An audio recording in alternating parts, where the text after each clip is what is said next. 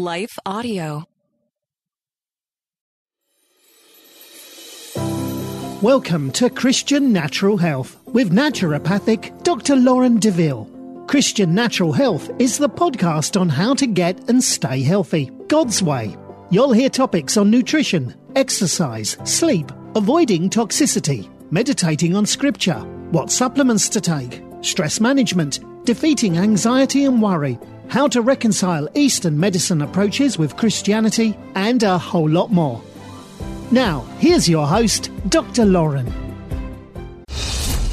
Well, good day to you. It's Joel with The King Country, dropping in to let you know that our brand new film, Unsung Hero, is in theaters now. It's Luke here. We've teamed up with the creators of Jesus Revolution to bring you this adventure of a lifetime. It's a powerful, true story about a family uniting, growing in their faith, and facing the impossible together.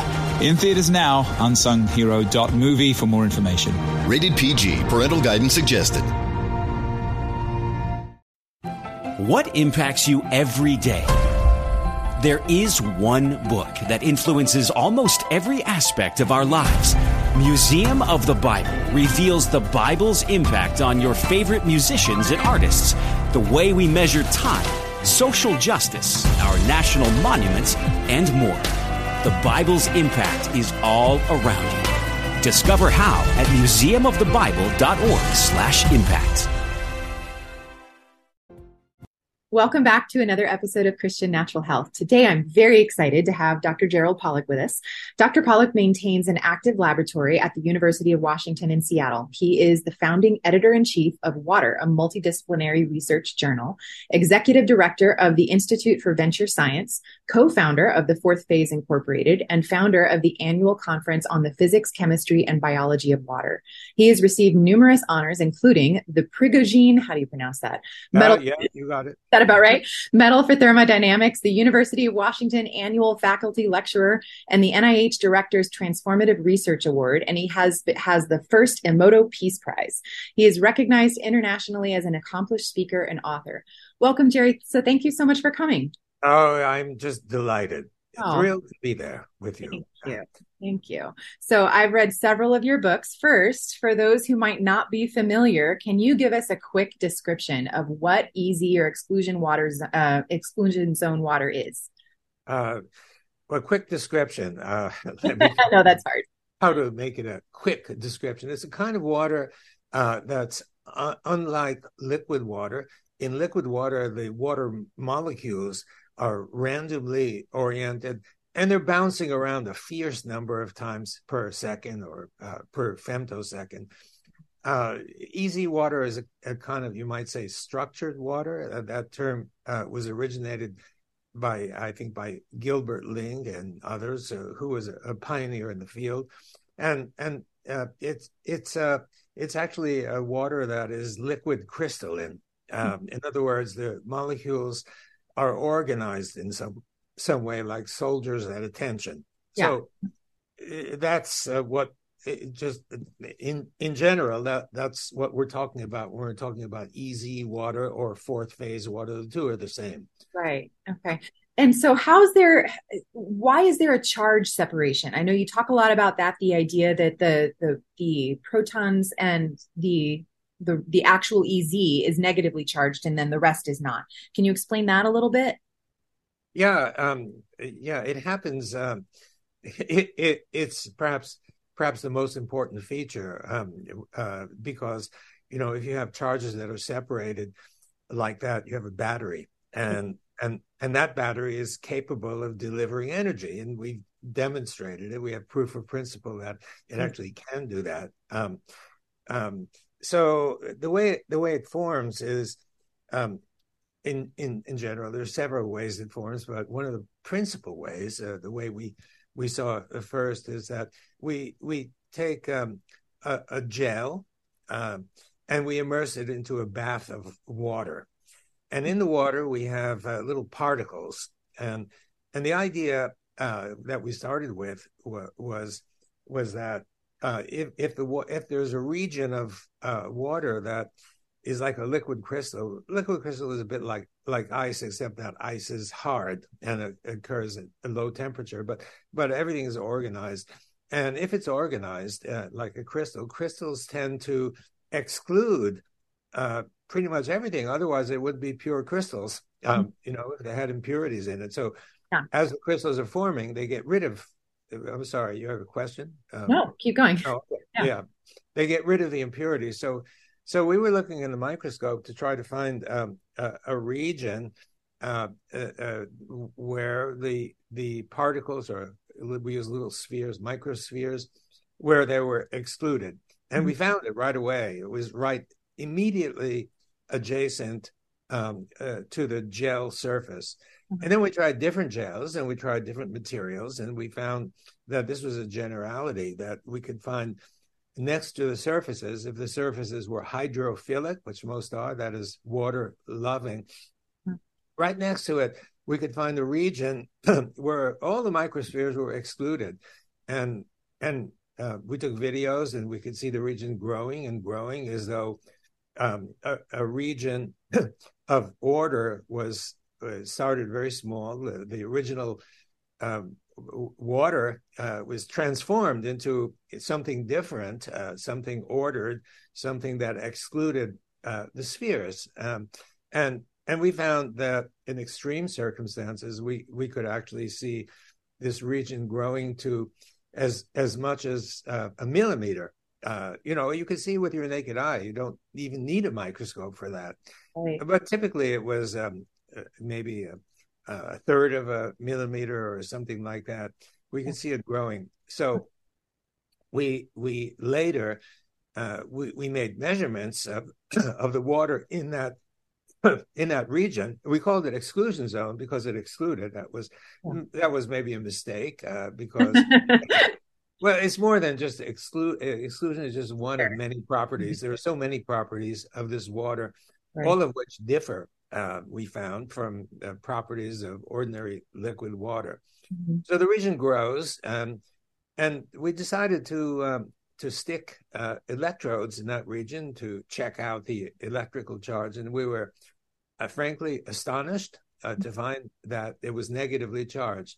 H2O is not negatively charged, but this was negatively charged. So it means that the original H2O, liquid water, had undergone some sort of transformation into this special structure, which we later found out consisted of hexagonal honeycomb sheets, one sheet stacked upon another, and it had net negative charge. Yeah. So, because it has net negative charge, it can't be H2O, because H2O is neutral. It's actually H3O2, which has a negative charge.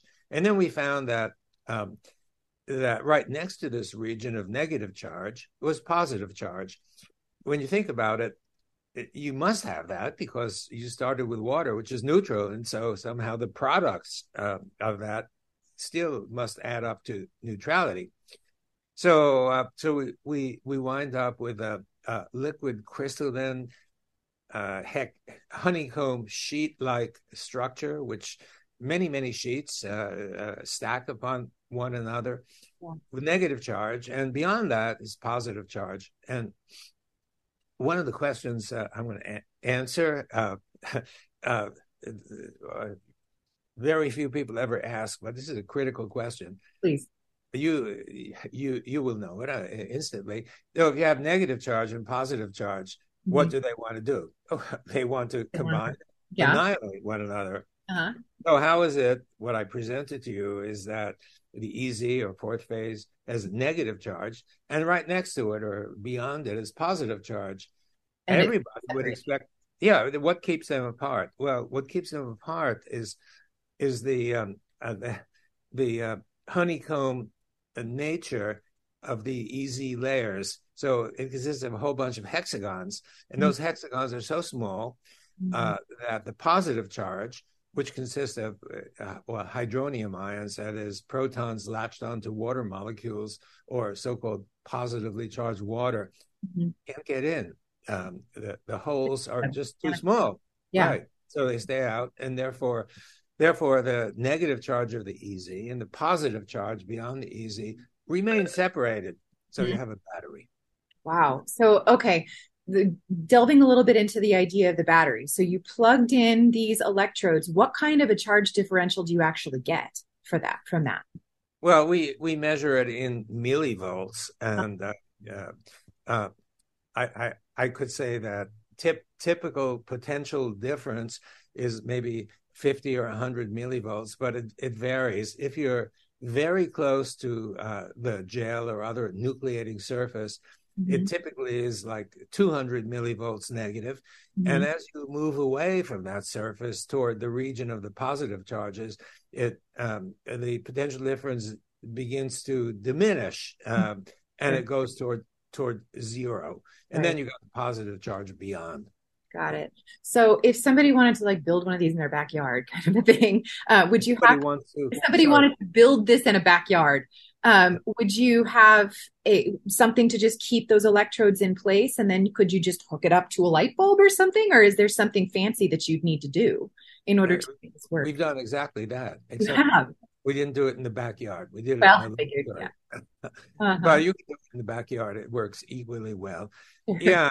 And often when I give presentations, I show a slide of that result. And what you do is you stick one electrode in the negative zone, one electrode in the positive zone, connect that to, an LED. We don't use a conventional light bulb, and you flip the switch so that you make the connection and you can see the light shining. So I mean, this is, for me, it's astonishing because it's a previously unrecognized source of energy. Exactly. It comes from water. And what I didn't tell you, but you know, because you've read the books, you can't create energy out of nothing.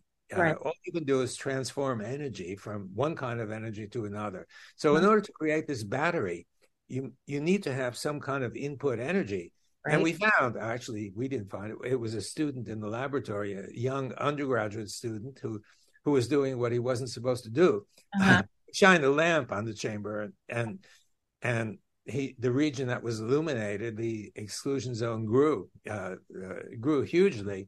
Yeah. So he called me in, and I'd been trying to think of where does the energy come from, because I knew that there had to be a source of energy, and you can't exactly plug the experimental chamber into a receptacle on the wall and get some energy and charge it. I was scratching my head so much trying to figure out that I lost all my hair. And there was this young undergraduate student who was naive. Hold on it, yeah. And he got it. So it turned out light was responsible, just like photosynthesis.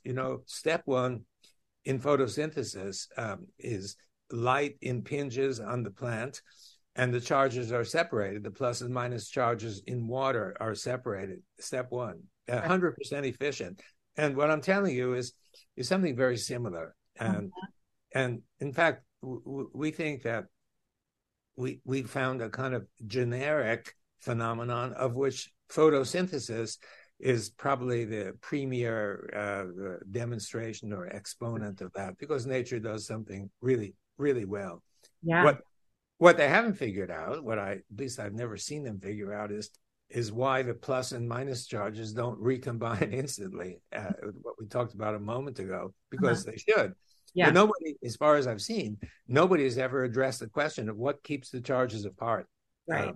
But I think maybe if the photosynthetic mechanism is similar to what we've found, the first step in photosynthesis, then the explanation should be the same, and it's the easy waters hexagonal honeycomb sheets that don't allow the positive hydronium ions to enter back in.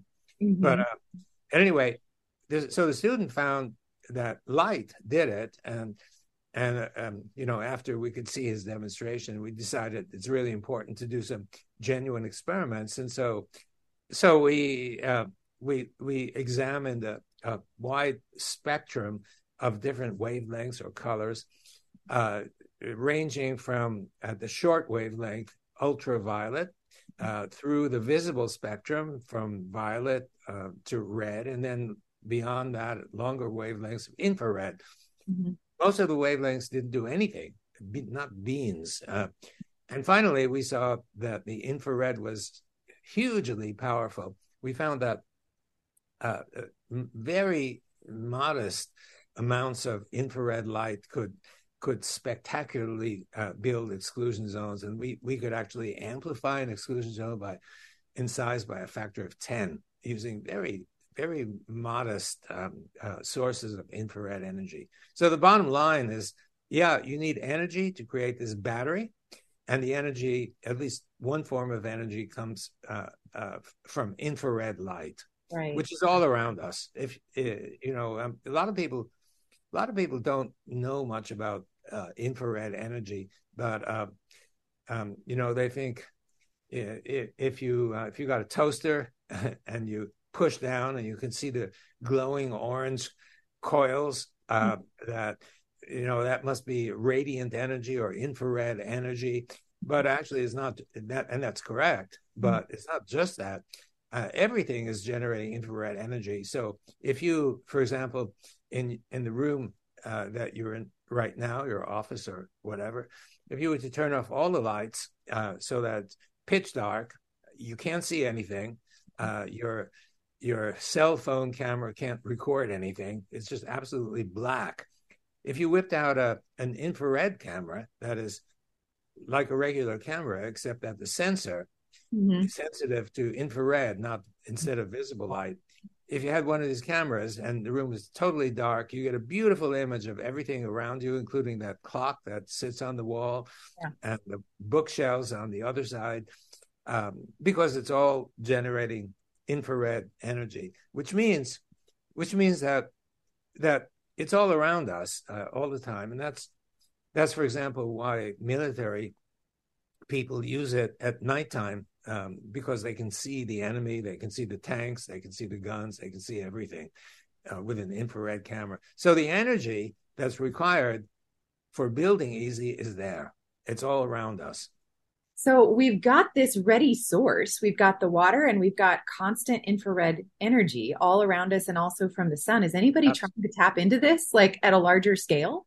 Well, we're looking to do this. Our laboratory is we do fundamental research. Right, of course. We don't except for a brief foray into a venture, commercial venture that one of my students convinced me that we need to go there. I was against it, but he said, "Oh, you don't have to do anything. I'll do everything," and it didn't turn out that way. Anyway, gotcha. We did make some progress on one of the devices that came out of our research, but for various reasons, like people who two people on the board who couldn't get along with one another. I tried to mediate, but unsuccessfully. The company, unfortunately, went defunct. So we're making great progress. Anyway, So we focus on the fundamentals.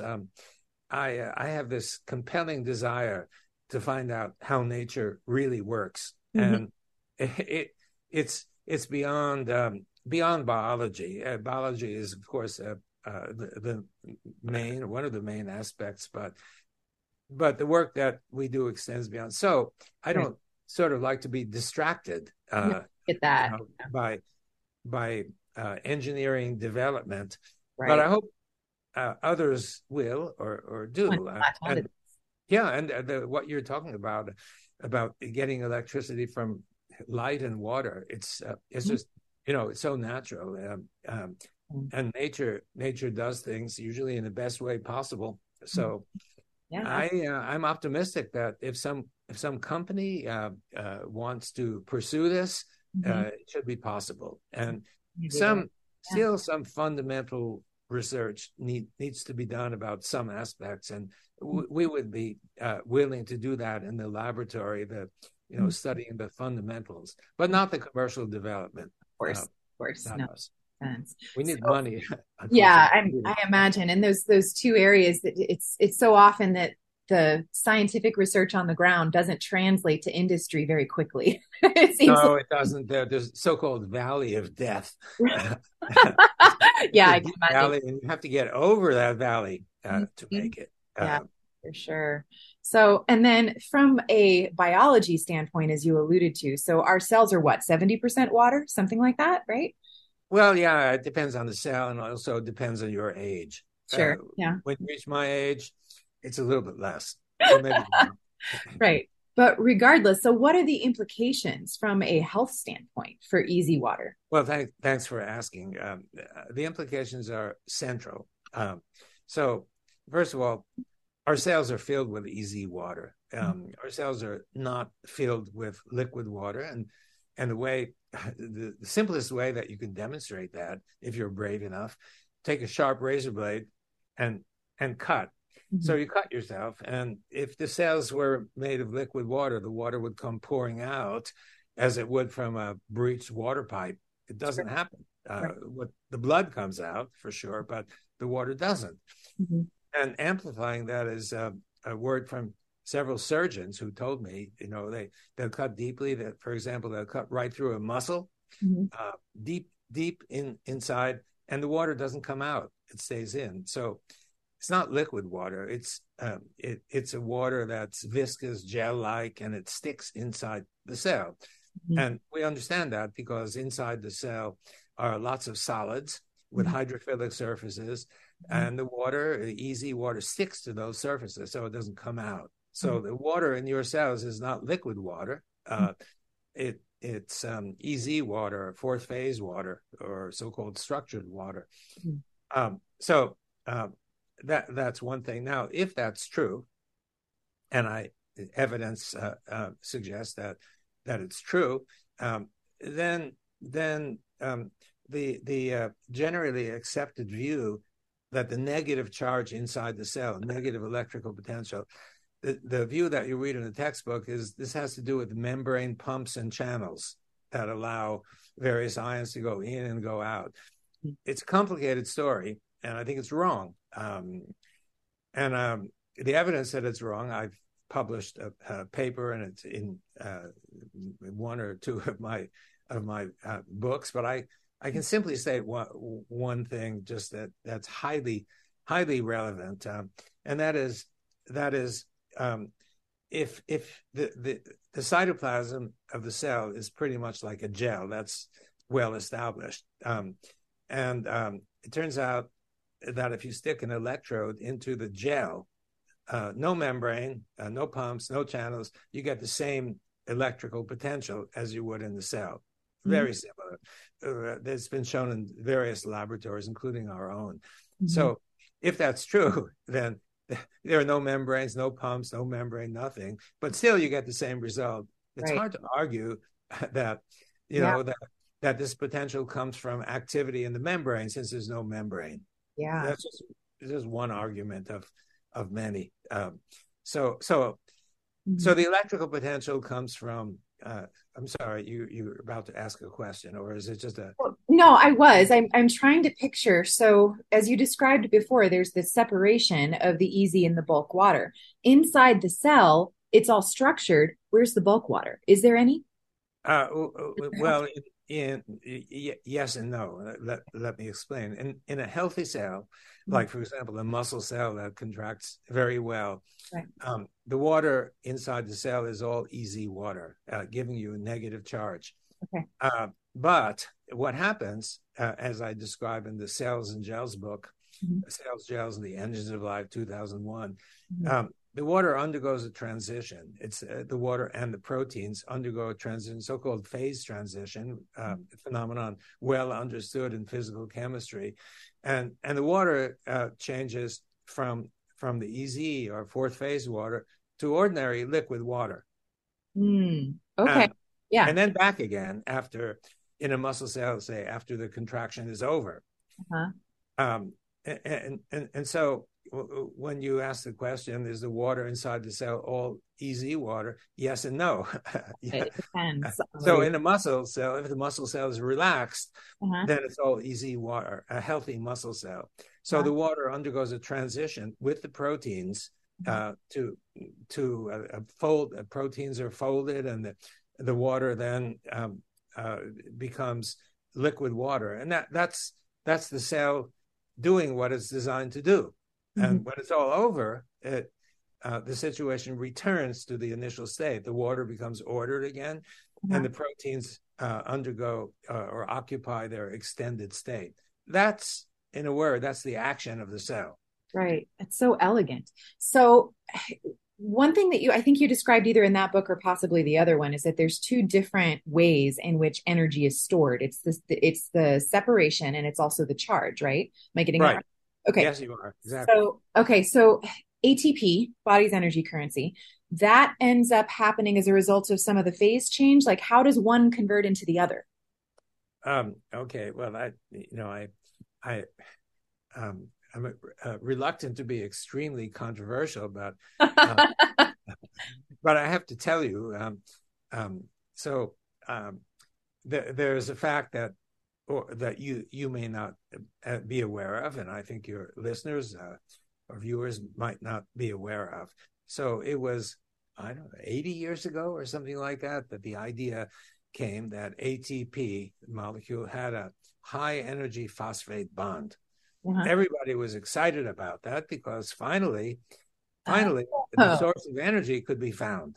Okay. A year later, and if you want to find out about this, what I'm going to tell you, just look on Gilbert Ling's website. Though he passed, the website is still ongoing. It's gilbertling.org. And there he describes that a year later, a different group of physical chemists wrote a paper saying, these guys are wrong. They made a mistake, a simple arithmetic error. There is no such thing as a high energy phosphate bond. Well, since that time, nobody has followed up. Okay. So the bottom line is that we don't know which group is right. Is it the first group that came up with the original idea of a high energy phosphate bond? Or is it the second group who said it's all nuts? There's no such thing as a high energy phosphate bond. So I guess in truth, we don't know whether what you stated as, a fact, and everybody believes it is a fact. Whether it's true or not true is not clear because nobody has followed up to check to see which one is correct. So anybody who's seriously interested in that, look at Gilbert Ling's website, get the reference and read it and, draw your own opinion. So bottom line is maybe the high energy phosphate bond and ATP is responsible for all the action. And if so, I have a hard time going from what I told you about the evidence for cell action to ATP. On the other hand, if it's not correct, then we're talking about energy coming from charge separation or charge concentration. So if the cell is full of negative charge, and that negative charge, each of those negative charges repels all the others, and they want to get as far away as possible from one another. And that is potential energy. The fact that all these charges, negative charges, are squeezed together, and they want to get away from each other, and the getting away from each other is the energy that drives it. Wow. So that's a whole frontier study that just sort of hasn't been. Absolutely. Yeah, absolutely. Okay. It would, there is the possibility, if it turns out that the ATP story is not correct, there's a possibility that pretty much everything in our body is run by electricity. Wow. Not chemicals. That's fascinating for sure. So, okay. So as far as the more EZ that you have in a cell, the healthier you are. Is that an accurate statement, sort of? Yes, and the reason is that you need all this negative charge to convert to undergo the phase transition. Right. And if your cell is deficient in EZ, then it can't do what it's supposed to do, and then the cell is dysfunctional or even pathological. And And the remedy to that is to try to rebuild the easy water to bring the cell back to health. Mm-hmm. So what are some of the, so it sounds like sunlight is definitely a good way, and probably infrared sauna, right? Both of those are absolutely good ways. Yeah. Another way is drink a lot of water. Yeah. Another way is to do juicing, squeeze the freshly grown leaves to extract the liquid, which is essentially the intracellular water in those plants filled with EZ. So you're drinking the EZ directly. And yet when it goes through your digestion, it's not like it gets disassembled and has to get reassembled. You absorb it just as is already. Well, yeah, let me explain. There are two things that are relevant here. The first is that, the stomach acid is highly acidic and ought to neutralize the water that you drink. On the other hand, the amount of acidic water, the volume is very small. And so if you drink a full glass of water, that small amount of stomach acid shouldn't result in very much neutralization. That's the first thing. The second is, what I really think is going on is that as soon as you eat the food is essentially life, either plant life or animal life, which has a lot of easy water in it, and that's negatively charged. And so as soon as you eat the food, those negative charges will flow to any place in your body where there are fewer negative charges. The electrons are going to flow downhill. So I think the electrons are extracted. And the evidence for this is, maybe you have this experience, you're tired, run down, all you want to do is go to sleep. Already you feel energized. This is the experience of many people. A little bit of food quickly gives you renewed energy. So how does it do it? Well, I think the possibility exists that it's simply that the electrons from the food are extracted and used basically to rebuild easy water in your cell. We know that passing electrons into the cell builds easy water. We've done experiments, taking ordinary liquid water, and you put 2 electrodes in, and next to the negative electrode, EZ builds. So all you need to do is put electrons in. You don't even need the nucleating surface that I was talking about. Just putting negative charge in liquid water creates EZ water. So that makes me think of things like earthing. And I think that's what happens when I'm sorry? Sorry. Oh, I was going to say that makes me think of things like earthing, grounding, and being like near a waterfall where you're exposed to negatively charged, particles in the air. All of that helps build it as well. Is that true? All of the above. Yes. All of the above. Absolutely. Wow. So you got a wide range. And also, I would mention, this is maybe less simple than all of those other expedients, but hyperbaric oxygen therapy, we were curious about it because a former postdoc of mine reported to me, he was working for a hyperbaric oxygen company, and he said, it's not just wounds that are healed by hyperbaric oxygen therapy. That was it was used originally for that. But he told me there are 29 different syndromes that are helped if you get into a hyperbaric oxygen chamber. And so we wondered, whether hyperbaric oxygen might build EZ. That was, a simple hypothesis, because if so, we're talking about EZ throughout the body. It doesn't matter where or what the problem is. And we confirmed that high oxygen builds EZ water, high pressure builds EZ water.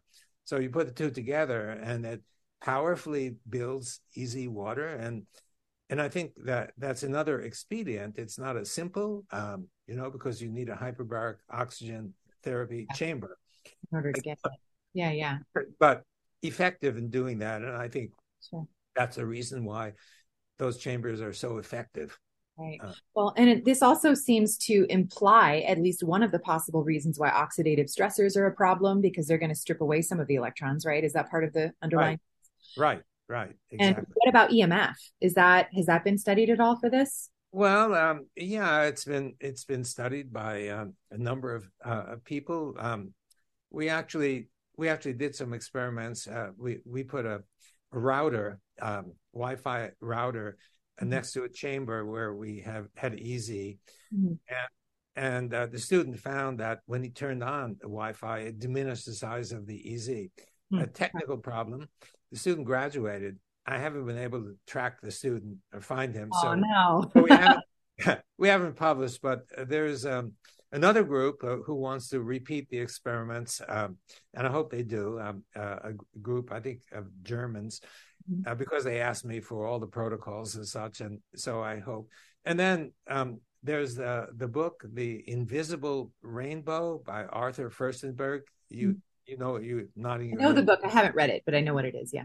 Well, it's practically encyclopedic, demonstrating that every time a new advance in electrical energy and communication, whatever, came into being, there was always a pandemic that followed for a year or two after. Oh yes, I think I have heard that.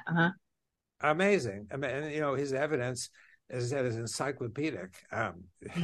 You almost wish, okay, enough evidence, you've convinced me, but there's more and more and more. So that book is really a tremendous contribution to understanding. And so I'm sitting here with a laptop on my lap, not knowing exactly the impact, but I also have a cloth that is said to ameliorate the effects or absorb the energy. And whether it works, I'm not sure, but I'm trusting that it might work. You got to do. Yeah, absolutely. Makes sense. So sort of speaking of water, what is your opinion of the hydrogen water phenomenon? Does that contribute to this at all? I have no comment on that because I haven't followed it or studied it. Okay, So, got it. Okay. Yeah, it seemed to me that it should make things worse based on this theory, but again, no comment because fair enough. Yeah, absolutely. So let's see. And then you also said ultrasound is another way that you can build easy water as well, or agitation in general, right? Like blending. You can. You can do that. Ultrasound, we tried ultrasound, did some experiments in which we applied ultrasound. It's the same frequency as used for imaging, ultrasound imaging. Right. And so what we found in a series of experiments is you turn on the ultrasound and first EZ diminishes. And then you turn off the ultrasound, and the EZ builds up and builds to much higher, much larger size than existed initially.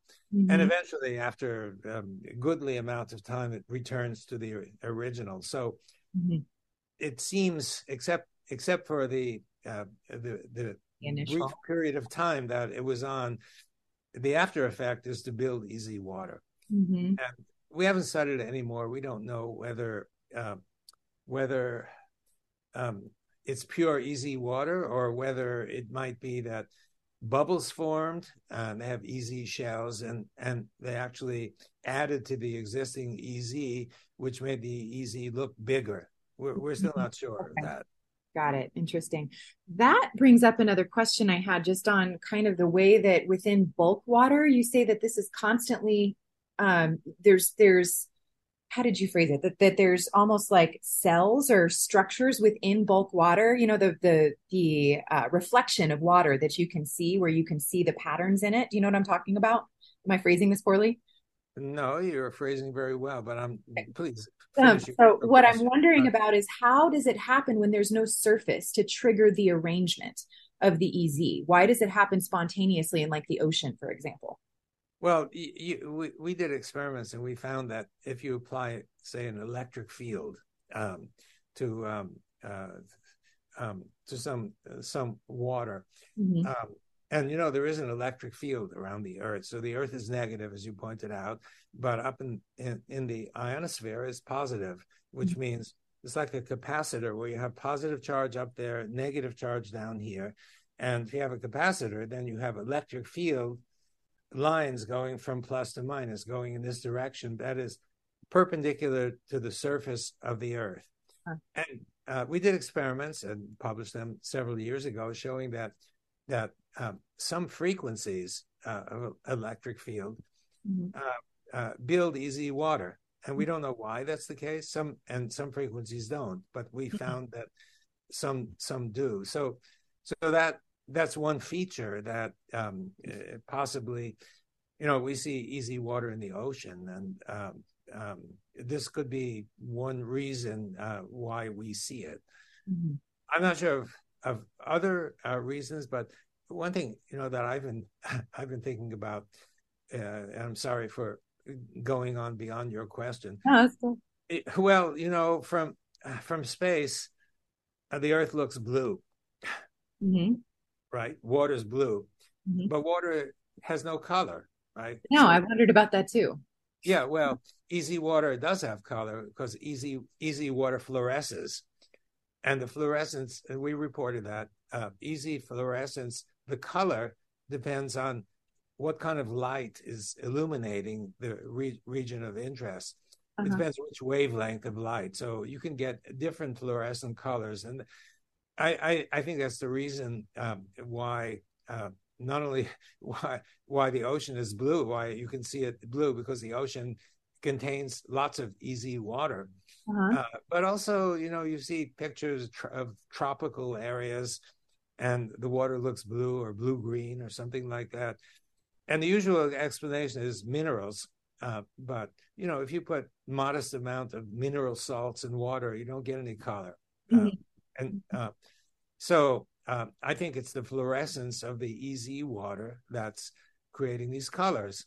And maybe, I don't know, where you live, there are not too many glaciers. But if I was just in Europe, in the Alps, just last week.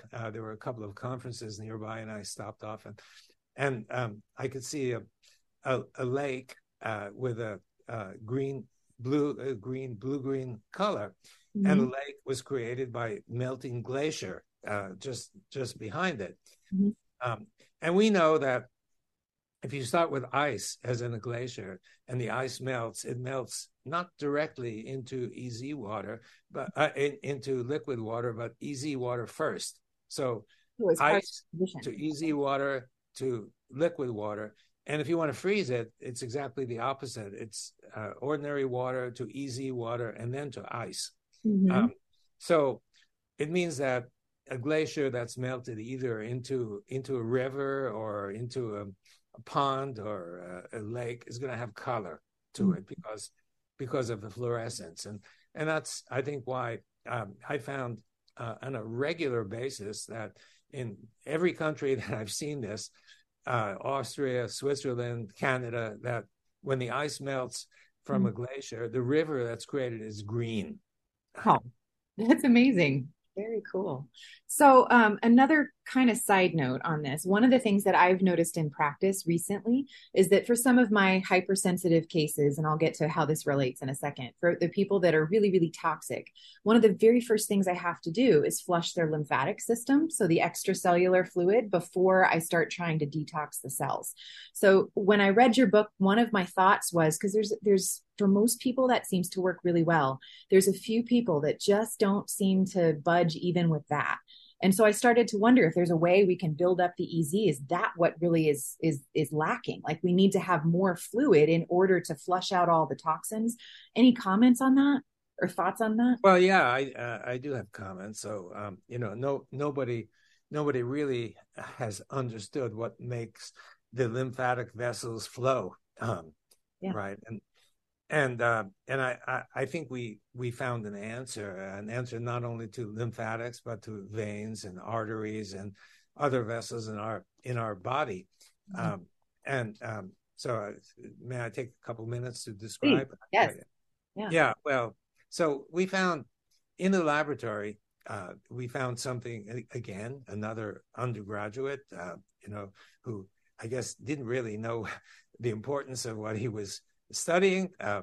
One day he came barging into my office. I was sitting with somebody, and he usually I leave my door slightly ajar because when people want to come in, or students or whatever, I want to welcome them, Sure. but usually they're polite, and they'll edge the door slightly more open. Are you busy? Can I? Some polite. He didn't do that. He just pushed open the door, and I was sitting with a visitor, and the visitor was maybe not so interesting, and so I was very happy that he came in to interrupt the discussion. He said, "I found something that is interesting, and I wanted to share it with you." So, okay, what did you find that's interesting? He said, "Well, I immersed these tubes made of a material called Naphion into a chamber in a horizontal fashion.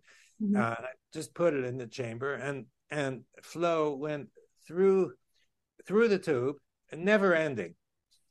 And I thought, if he's right, this is pretty interesting, because in order to produce that flow, you needed energy. You need like a pressure gradient, sort of like in your cardiovascular system. The heart is generating pressure to send it through the large vessels. So I was thinking that this actually substantiates what we had found just earlier, that infrared energy was being absorbed by water and could confer energy, and he demonstrated that was the case. So I was really excited about it. We confirmed, we wrote several papers on it, and we kind of understand the mechanism that inside the vessel, or at least one mechanism, there may be others, inside the vessel, an EZ grows, an annular EZ with negative charge, and the positive charge sits right at the core in the center. And those positive charges repel each other, and they're free hydronium ions, and they're going to exit at one end or the other end, depending on various factors. So that, and if the hydronium ions, that is positively charged water, exits from one end, it's going to draw new water in the back end, and that one is the same thing. It will perpetuate itself. And so that's what we found. And then regarding the lymphatics, I'm getting to that. So I was in Russia, and I was visiting my friend Vladimir Vyakov, who is the effective head of the biochemistry department at Moscow University. And he quickly introduced me to a colleague of his from down the hall. And the guy couldn't speak English, so Vladimir translated. And he started by saying to me, "There's a big problem in the cardiovascular system." And I'm thinking, hey, what is this guy going to tell me? In my PhD, I studied pressures and flows in the cardiovascular system. And, I thought I had it all worked out. And in 5 minutes, he had me convinced that I was wrong. Wow. So why am I wrong? He said, the problem is this. The problem is that in the cardiovascular system, the red blood cells have a dimension of 6 or 7 micrometers. On the other hand, some of the small capillaries have a diameter half of that, so something like 3 or 4 micrometers. So you got a plumbing problem, and you know what happens. If your toilet gets stopped up, you need to take a plunger, and plunge. So it requires energy to crunch those red blood cells to a configuration where they actually can get through those tiny capillaries. And I have videos showing that that the red blood cells, which has the classic donut kind of shape, get squeezed as they have to get squeezed, because otherwise they wouldn't be able to go through, and that requires energy.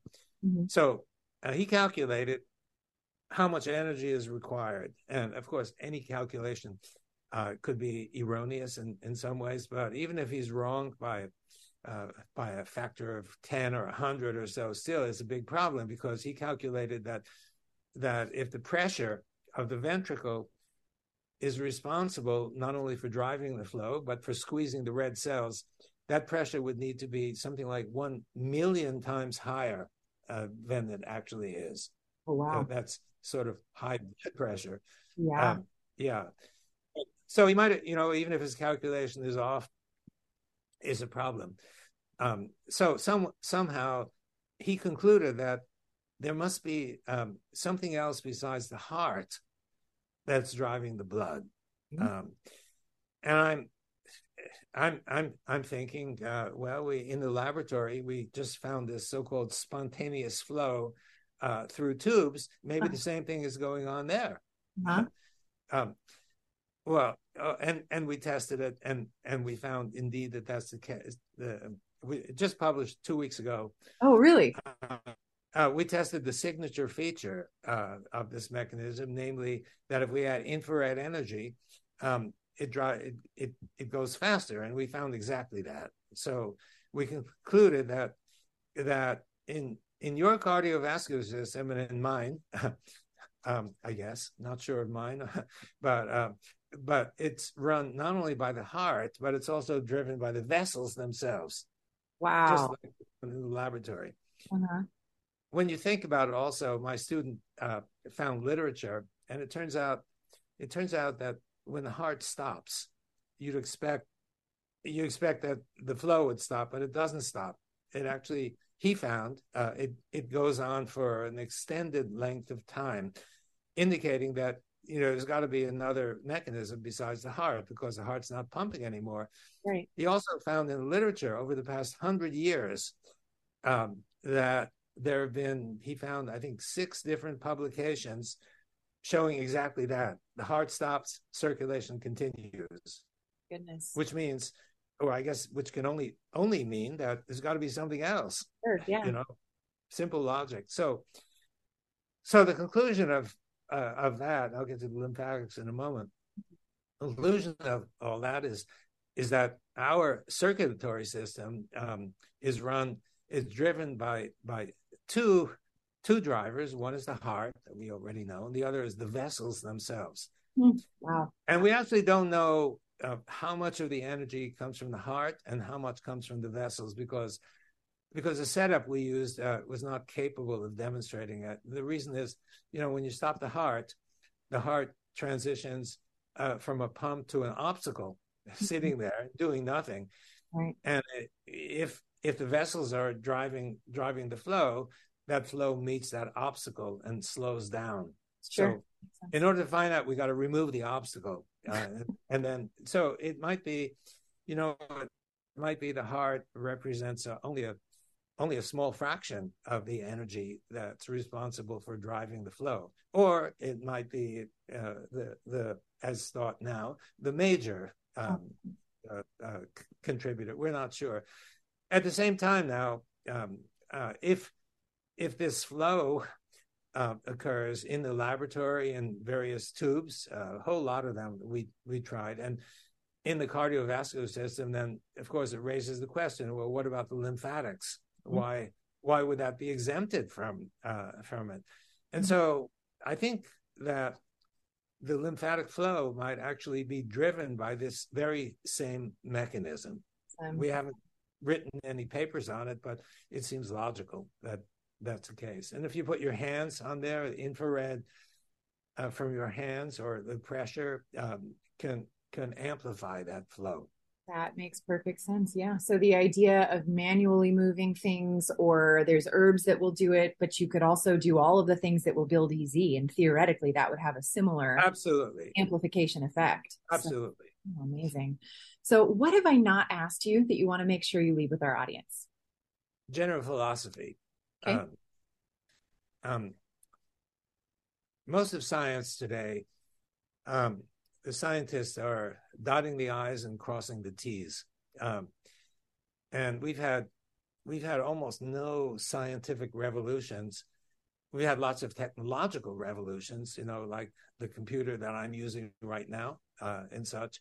But I'm talking about fundamental scientific revolutions, of the same magnitude as, say, the uncovering of the genetic code that was 65 years ago. The splitting of the atom, that was 75 years ago. It's really hard to think of something like that's happened in the past 30 or 40 years.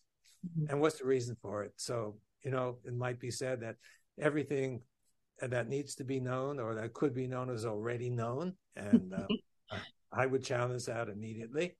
The second reason is that scientists are less clever than they were. That might be. And the third reason is that there's some obstacle in the way science is getting done. And I think that's the case. So if, for example, if you had an idea, this is an example I'd like to give. You have an idea that the Earth is round, right? But everybody knows the Earth is flat. That's the prevailing view. It's flat Earth. Yeah.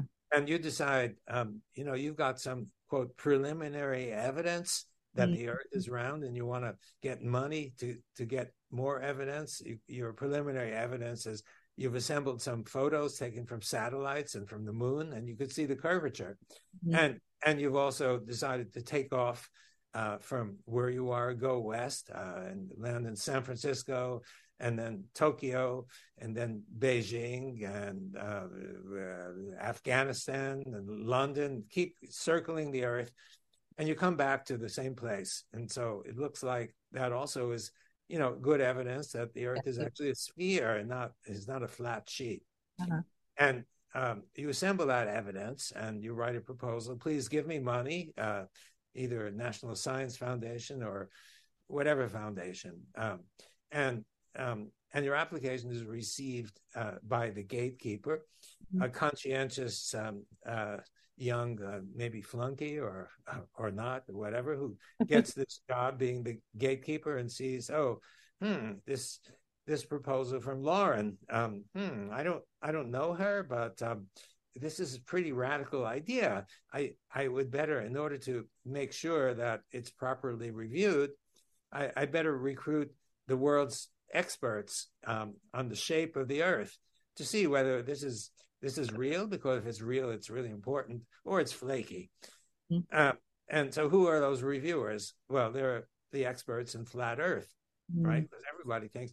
So what you're proposing is to step on their toes. Of course. You're right, they're wrong. And human nature. It doesn't work very well. So it's the system that, you could be spawning a scientific revolution if you're right about the round Earth. But the system doesn't allow you to do it. And, most scientists are clever enough to figure out that they better not challenge the status quo, because they're going to fail. And if they fail, it may be that they won't be able to put bread on the table of their families. Some people their own salaries are supported by grants. So you have to be careful about that. I hesitate to use the word corrupt because the system is not really intended to be corrupt, but it suffers this kind of serious problem. And I think that may be the reason why we've had no scientific revolutions. We need revolutions. We need them badly because revolutions inevitably lead to new technologies, and we need these new technologies to help solve the many problems of the world, but we're not getting them. We're just getting incremental improvements. So I think that, first of all, the system needs to change. It's seriously antithetical to the development of radical ideas. We're impacted just as well. It's almost impossible, with our, you might say, radical views of biology and beyond, to get money. It's a real struggle, and in order to keep going, we need funding. But it's really hard to get funding for the reasons that I just mentioned. Right. And so, at the risk of belaboring the point, I just want to say that it's really important to study fundamentals. We don't. For example, any foundation that we like to build on needs to be secure. It needs to be firm. Otherwise, any mechanism that builds on a foundation that's not correct is going to be just very complicated and frankly wrong. Mm-hmm. So my view is that, somehow we should not hesitate to go down to the deepest foundational levels and build up from there. Yeah. And well, I'm trying to do that. I've got 2 books coming, and one of them is actually on the second one is on the structure of the atom. Oh, wow. Really? Well, yeah. I mean, we learn that the atom is like a solar system. We learned that in middle school, but how do we know it's correct? It was put forth by a human being. Sure. And human beings can be wrong, although we like to think they're right. It's been in the textbooks for 5 generations. Is it right? So I could, I think, convince you in 2 minutes that there's something fundamentally wrong. If I may, just please. Yeah. Okay. So you have a nucleus. Nucleus consists of, in theory, consists of protons and neutrons. The neutrons are neutral; they're just sort of like dead weight. Mm-hmm. The protons are positively charged. Mm-hmm.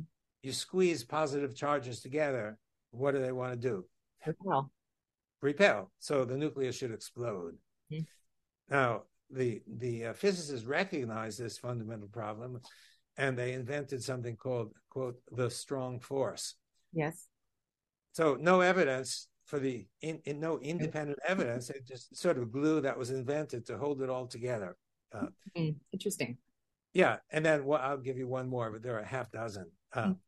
One more is that nucleus is positively charged, electrons are negatively charged. I learned in middle school that minus and plus attract one another.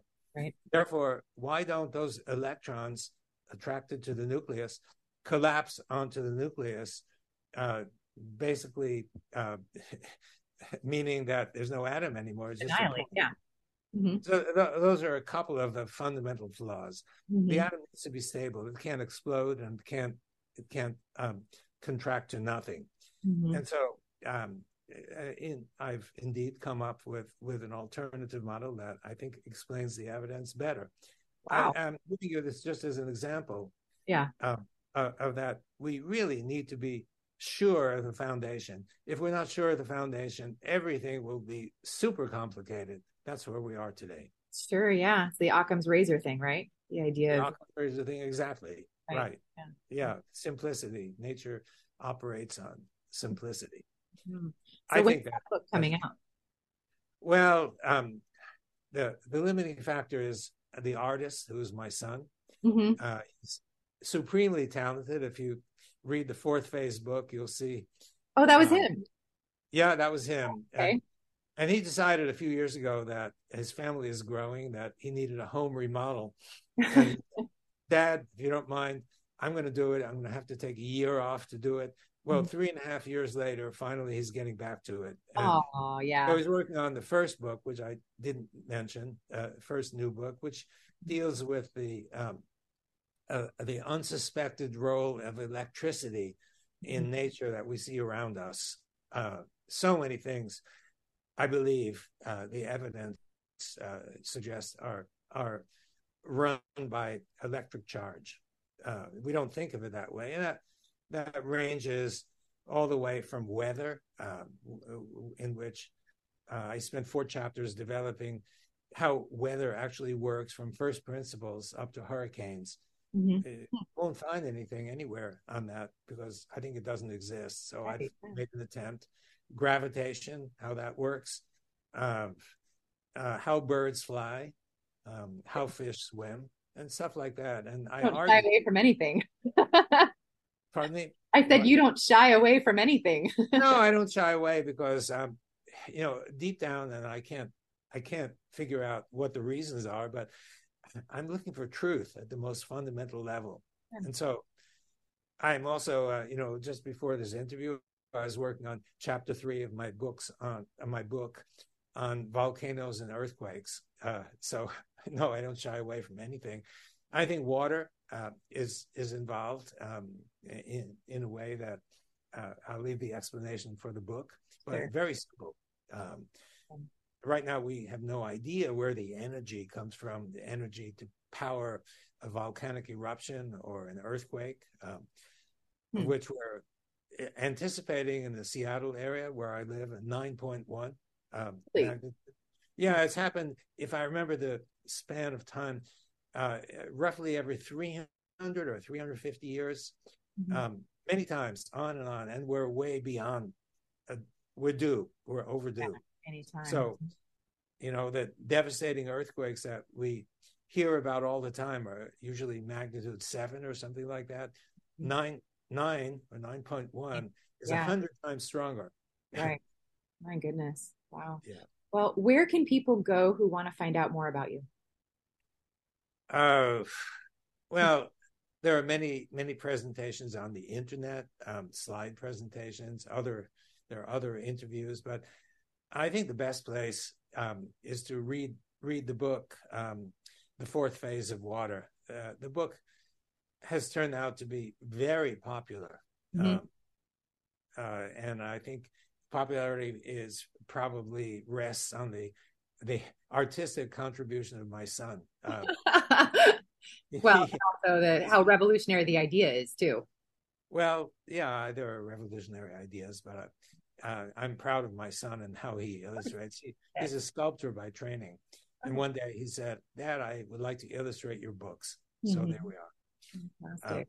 Yeah, I think that's the best place, The Fourth Phase of Water. And there are many papers in the literature, if you just look under my name, or on my website, university website, pollacklab.org. You can find a lot there as well.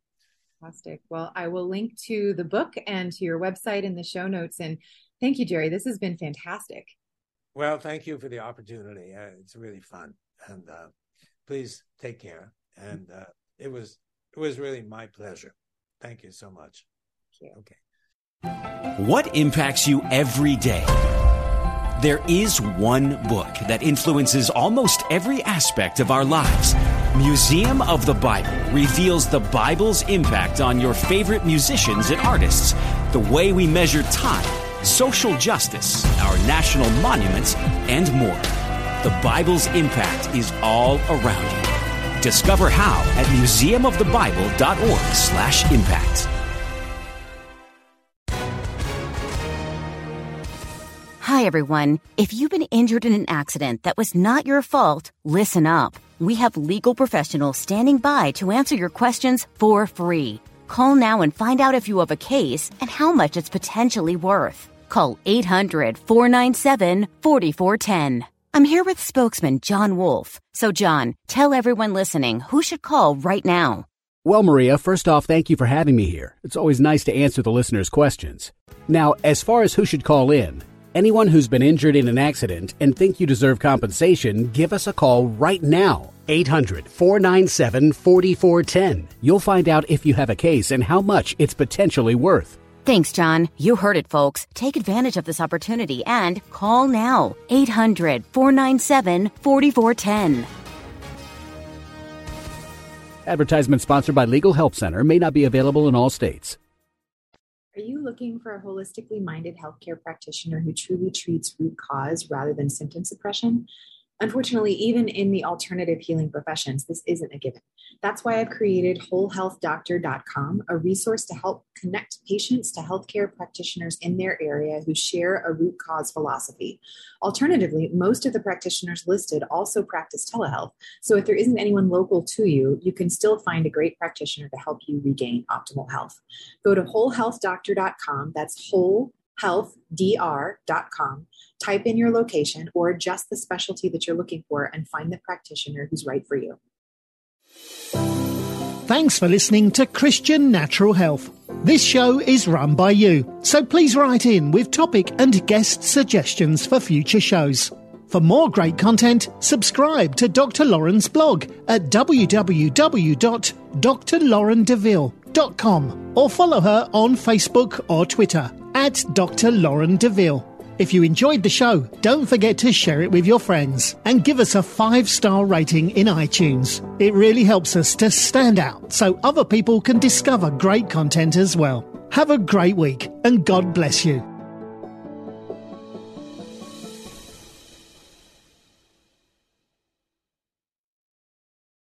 Hey Ted, what do you want to do today? Well, Ashley, I've always got work to do, naps to take. But I have a better idea. How about we invite everyone to listen to the Team Us podcast? I love that idea. Let's do it right now. Hi, everyone. We're Ted and Ashley Slater, and we'd love for you to join us as we talk about teamwork in marriage. We share how grace, commitment, and cooperation can help couples live the everyday moments of marriage together. To listen, go to lifeaudio.com and search for Team Us.